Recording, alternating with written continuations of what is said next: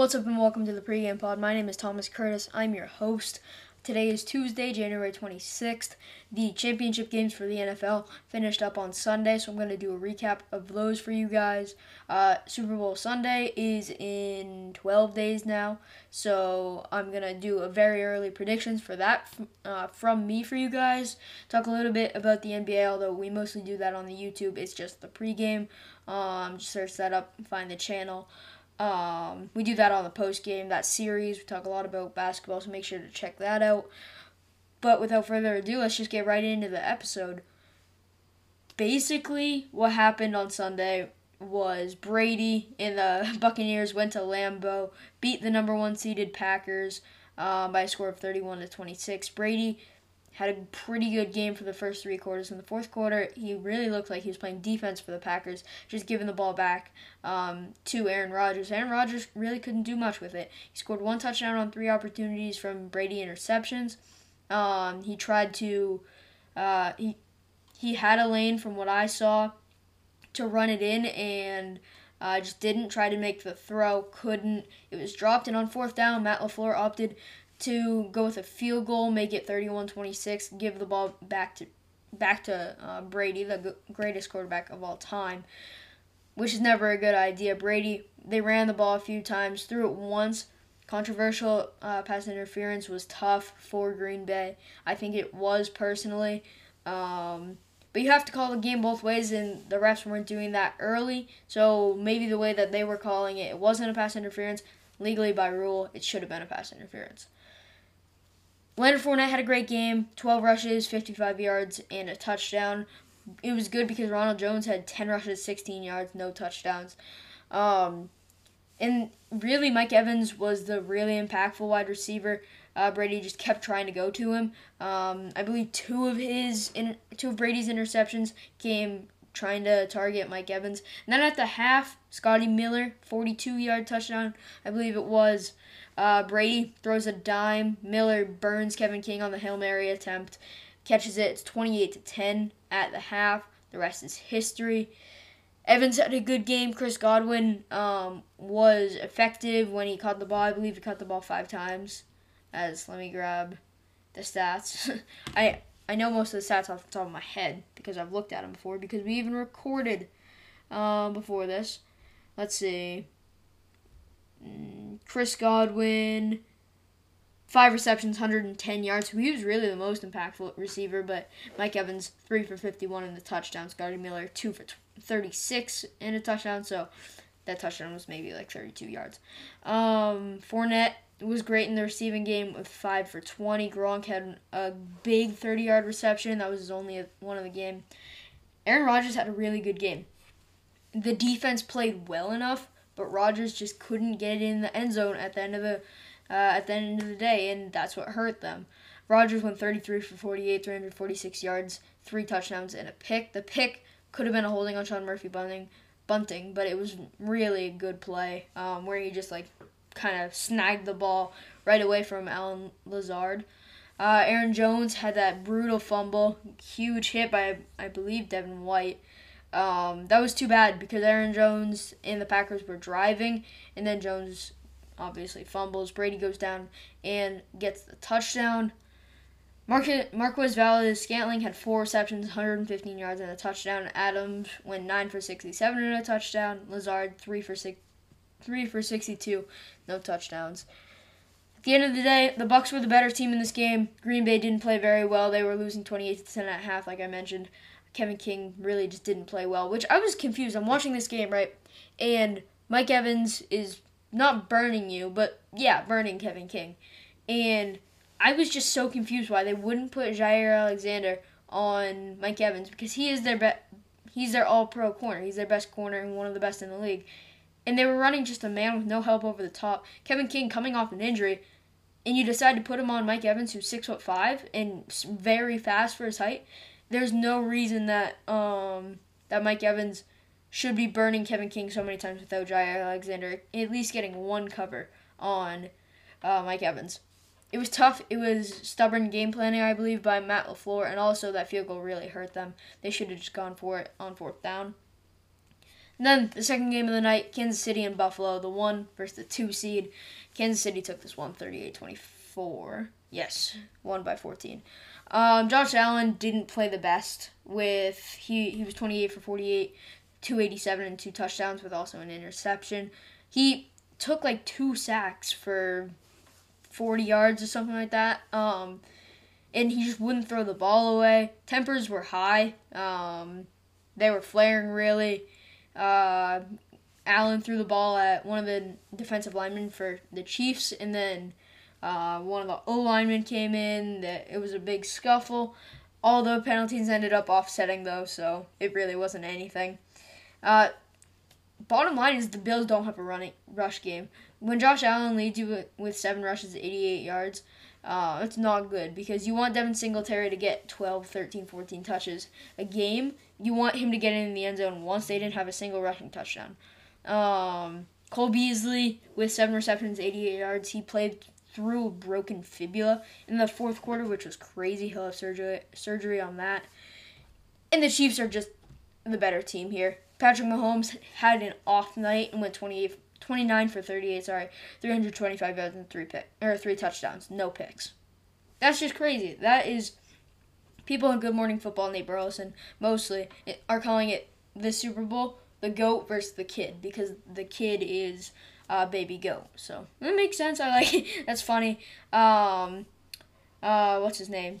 Darrell Williams went 13 for 52 and a touchdown. Clyde Edwards-Helaire went 6 attempts, 7 yards, and a touchdown.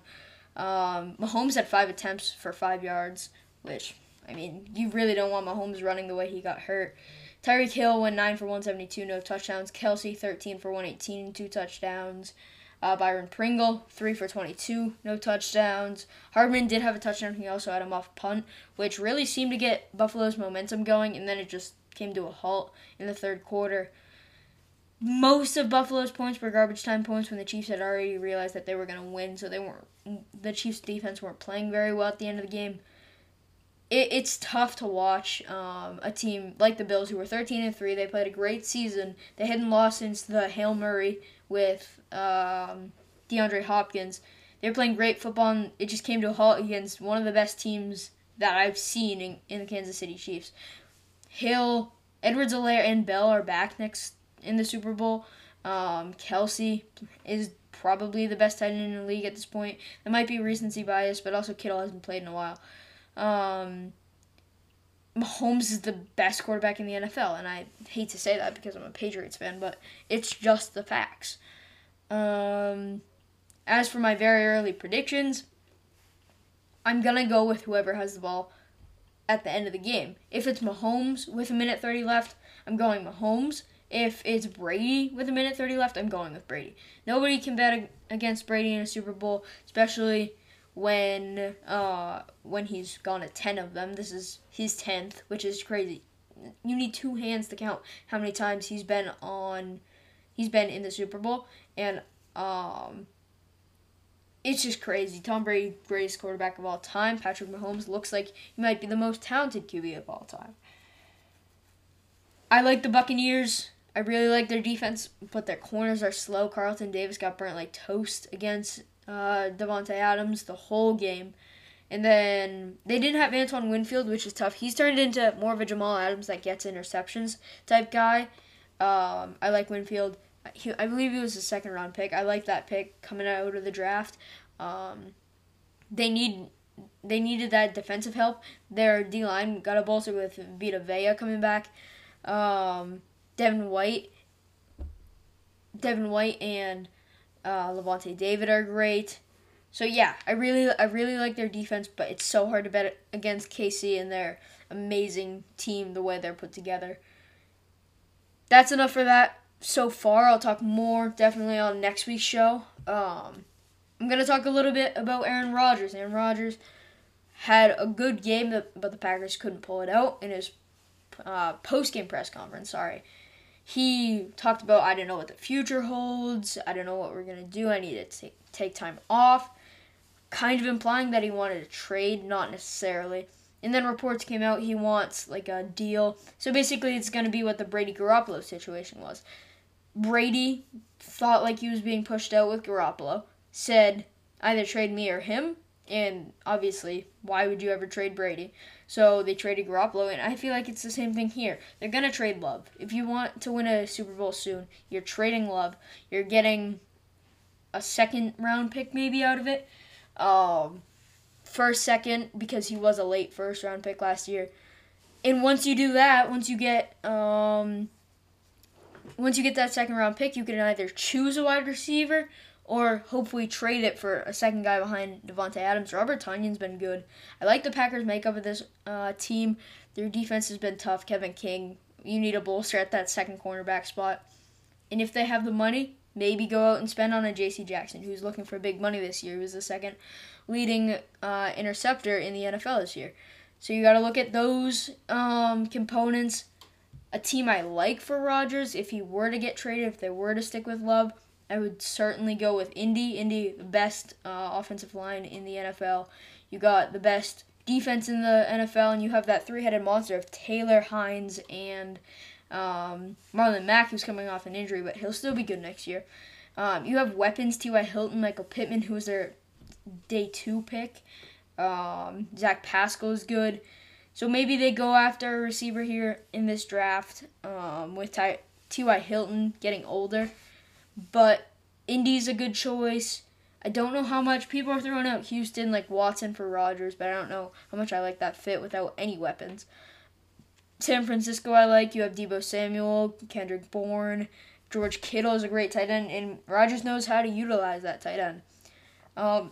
They also have a good defense with Nick Bosa, Fred Warner. So I like the 76ers, the 49ers.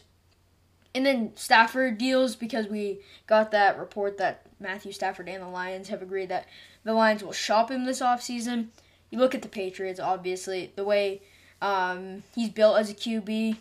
Bill Belichick and Josh McDaniels are like, wow, we really need this guy, but I'm not sure how much they'd be willing to give up for a 32-year-old guy. Maybe think about a guy like Mac Jones in the draft if you're the Patriots. So I don't know what they're going to do with Stafford. We need to see who's like buying there. Again, 49ers come up a lot there too. And then for Watson, we talked about this a lot. Why would you ever want to go to New York with the Jets? Because he's talked about that, or not talked about it, but reports have come out that he wants to be with the Jets, and that's just crazy to me. Why? They have Jamison Crowder, that's it. They don't have a run game, they don't have an offensive line, no defense, no special teams either. I really don't. Maybe the market, that's it. That's the only reason you'd want to go there. The Dolphins are interesting with Tua Tagovailoa. That could be a trade package with Tua and picks, Tua and the third pick. So you got to look at that component. Again, those are just rumors that all these guys could stay put, but only really 10 guys have actual, real futures with the team that they're on. Guys like Garoppolo, you don't know what they're going to do with Garoppolo. You don't know what they're going to do with Jared Goff. You don't know what they're going to, obviously, with Stafford, with Trubisky. Kirk Cousins might be moving on. Cam Newton's definitely moving on, in my opinion. So this offseason is going to be crazy. I'm very excited about the draft.